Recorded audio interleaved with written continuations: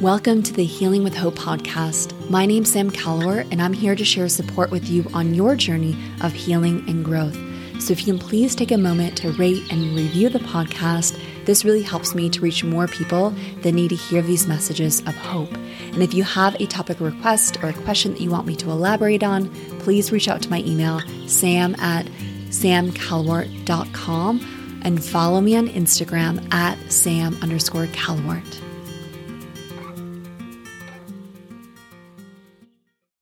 Hello, and welcome back to the Healing with Hope podcast. Today, we are going to be taking a deep dive into the nervous system. So I really believe that the more that we can understand our own nervous system, understand what nervous system regulation really means, along with how to begin implementing some tools to self-regulate, the more that we can really empower our journey towards healing and growth. Because the deeper that we know ourselves, the deeper that we understand the mind-body connection, the more equipped we are to handle stressors in our lives. And that is the one constant in our lives. I talk about this often, that we're going to face some major obstacles and challenges, and that this life is not easy by any means. And we often go through some pretty massive struggles, whether it's within our health, within our relationships, within our finance, within our marriage, with our children, with our family. And so the more we can learn to self-regulate, I truly believe that it just really sets us up for more success and not feeling as though the whole world is falling apart when we do go through those deeper challenges. And before we dive into that, I do want to note that ultimately for me in my own journey, I have found the most peace through my relationship with God. And through my continuing to seek Him and to dive into scripture and to go to church, and by filling my mind with His word and with His hope, it really has allowed me to have this sense of unshakable peace and faith in where I'm headed. And I get asked all the time, how can I learn to let go? How can I stop being so gripped by fear within my life? And ultimately within my own life, it's been understanding that by releasing all of my own internal struggles and burdens and giving them to God and laying them at His feet, that I ultimately have found the most peace. So I wanted to touch on that first because I really believe that our spiritual health plays such a huge role into the physical health of our bodies, right? And the more spiritually strong we are, the more mentally, emotionally, and physically balanced we will feel. I truly believe that it starts with our spiritual well-being. So doing that internal check-in with yourself, where are you at spiritually in your connection to God? And how can you strengthen that connection? It's something that I really had to begin asking myself in the last couple weeks and months. And really, again, for me, that was diving back into scripture, listening to more praise and worship music. This is what has really given me this sense of unshakable peace and faith, even amidst some massive health challenges, even amidst a miscarriage that I had in March. And going through these really tough experiences, and, ultimately, I absolutely had a lot of doubts and fears and uncertainties. And so continuing to strengthen that connection for me through prayer, through scripture, and through just connecting with God on a more personal level has been massively transformative for me within my own journey towards nervous system regulation and healing. So I wanted to touch on that spiritual piece first. So now let's dive into nervous system dysregulation. Where does this really stem from? So unfortunately, nervous system dysregulation is something that we likely can all relate to. And when we look at where does this truly stem from, oftentimes it is unresolved trauma from our past, childhood, adolescence, early 20s, that was left unresolved. And what happens is that we have this experience of wounding within our lives, and it leaves us in this state of perpetual fight and flight.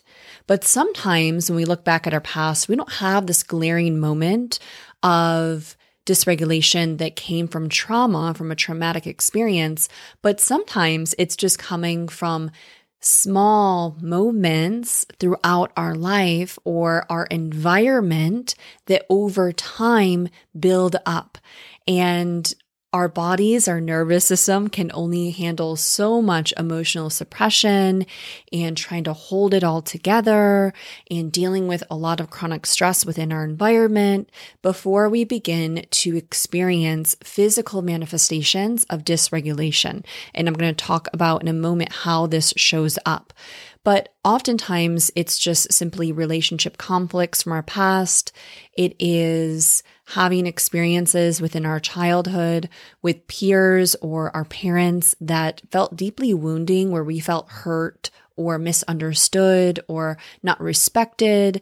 It's coming from the daily stressors and demands of our life, of moving through this society at such a fast pace and feeling as though we can never catch up and there's always more to do.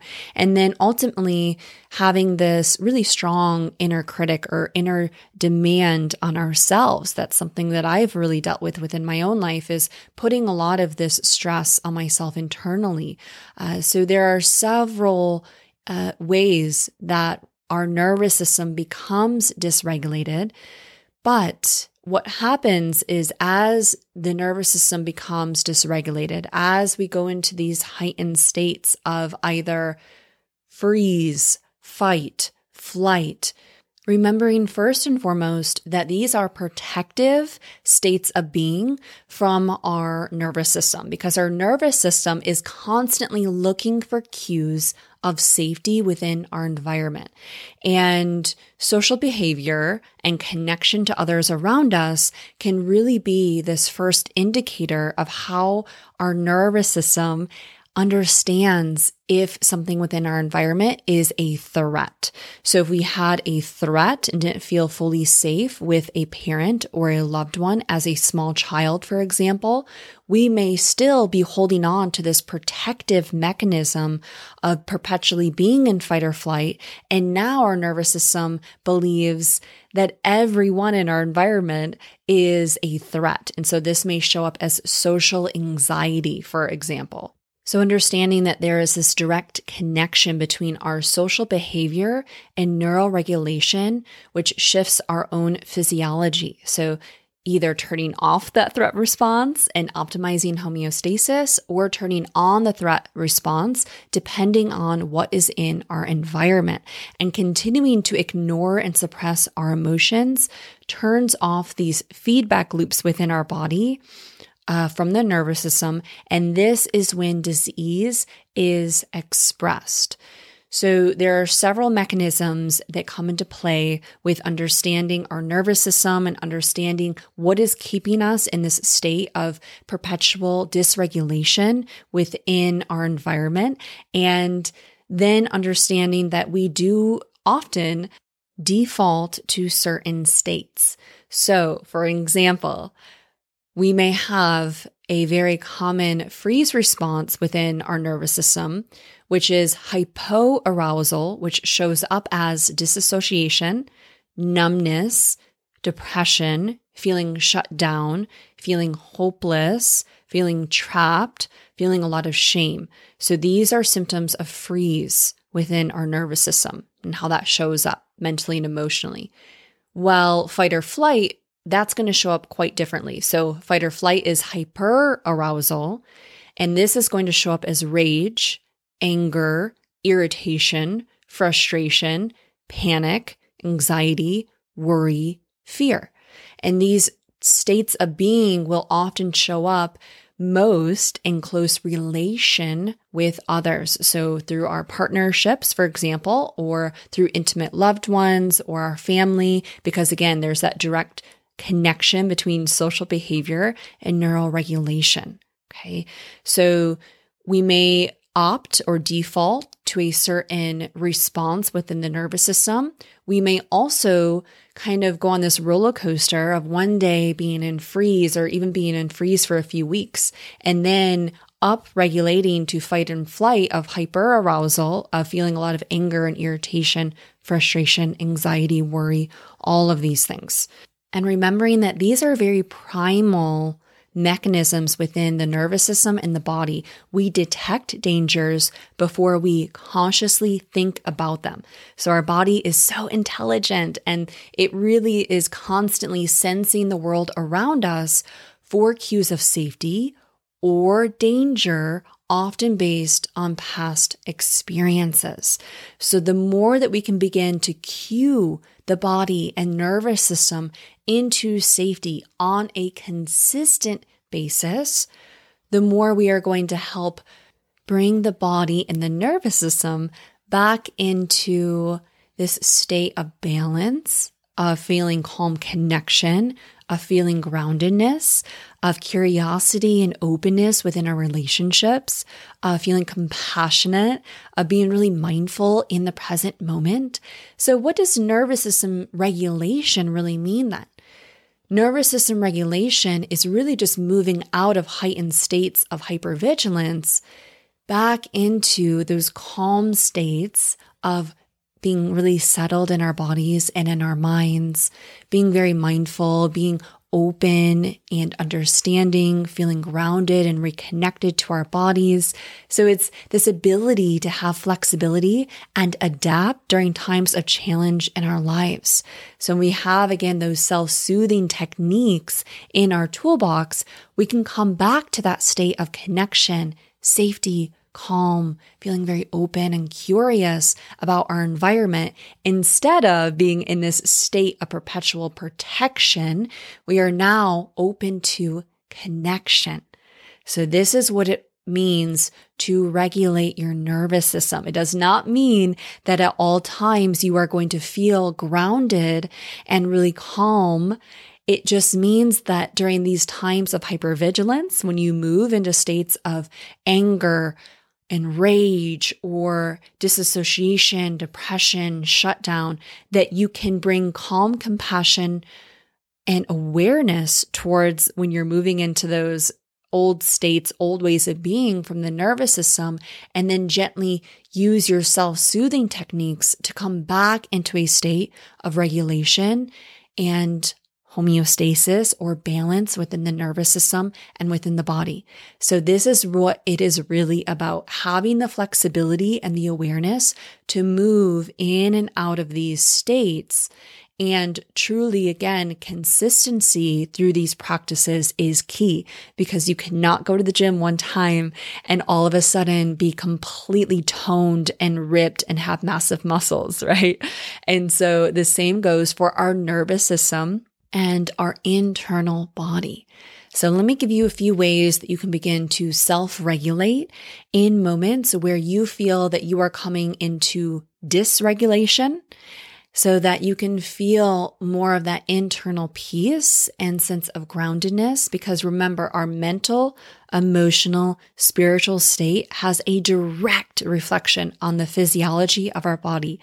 Neuroscience shows this really deep connection between the mind and the body. So when those symptoms of dysregulation physically show up, and you're experiencing migraine headaches all of a sudden, you're experiencing IBS, you're experiencing bloating and discomfort after meals, you're experiencing an uptake of chronic pain and inflammation within the body, you're experiencing brain fog, insomnia, memory loss. All of these are indicators of nervous system dysregulation, and that it's time to simply come back to yourself, come back to regulating the body, and to pull out a couple of these tools within your toolbox. So the first is self-havening touch. This is simply taking your hands and maybe giving yourself a squeeze. So giving yourself a hug, softly touching the body in any way that feels good, maybe squeezing the top of the thighs or giving your belly a massage. This is going to help release oxytocin, which directly then shuts off cortisol, the stress hormone within the body. The other is breath. You know that I am a huge proponent of breath work to use as a tool to simply shut off the stress response and come back into a state of groundedness. And studies show that functional breathing, so breathing in through your nose and then exhaling through your mouth, making that exhale long, slow, extended, is extremely beneficial for shutting off the stress response within the body. And this is why I have a massive library of all kinds of really powerful breath practices for you to implement on a daily basis. So what I recommend is 5 to 10 minutes of breath work on a daily basis, whether that's first thing in the morning or mid-afternoon, anytime that you can check in with yourself for a few minutes and practice breath work. You can even listen to these as you're going for a walk or while you're doing your infrared sauna or while you're in the shower. Whatever works, if you need to habit stack, as I often do, and combining breath work with something else that you're doing, that can be really beneficial for just implementing it in a way that feels effortless, that doesn't feel like it's taking a lot of time out of your day. So any of the breath practices within the Rising Breath Patreon membership, those can be done with eyes opened or closed and are just a really powerful practice for building breath awareness and deepening that understanding of the mind-body connection, using your breath, feeling an instant shift. And I'm so excited that Patreon finally opened the ability for me to give a 7-day free trial to everyone who wants to try out these breath practices. So I'm going to leave a link within the show notes and you can sign up for that free trial at any time. And then also looking at how you can add more vocal sounds into your day, because using gargling, humming, singing, vocalizing sounds like voo or these kind of humming sounds, you'll feel that vibration in the very back of your neck. And what this does is it helps to tone the vagus nerve. And the vagus nerve is simply a nerve, massive tube pathway that runs through the center of your body, and it's the surveillance system of your and regulator of your organs, and also constantly, again, looking out for these cues of safety or danger.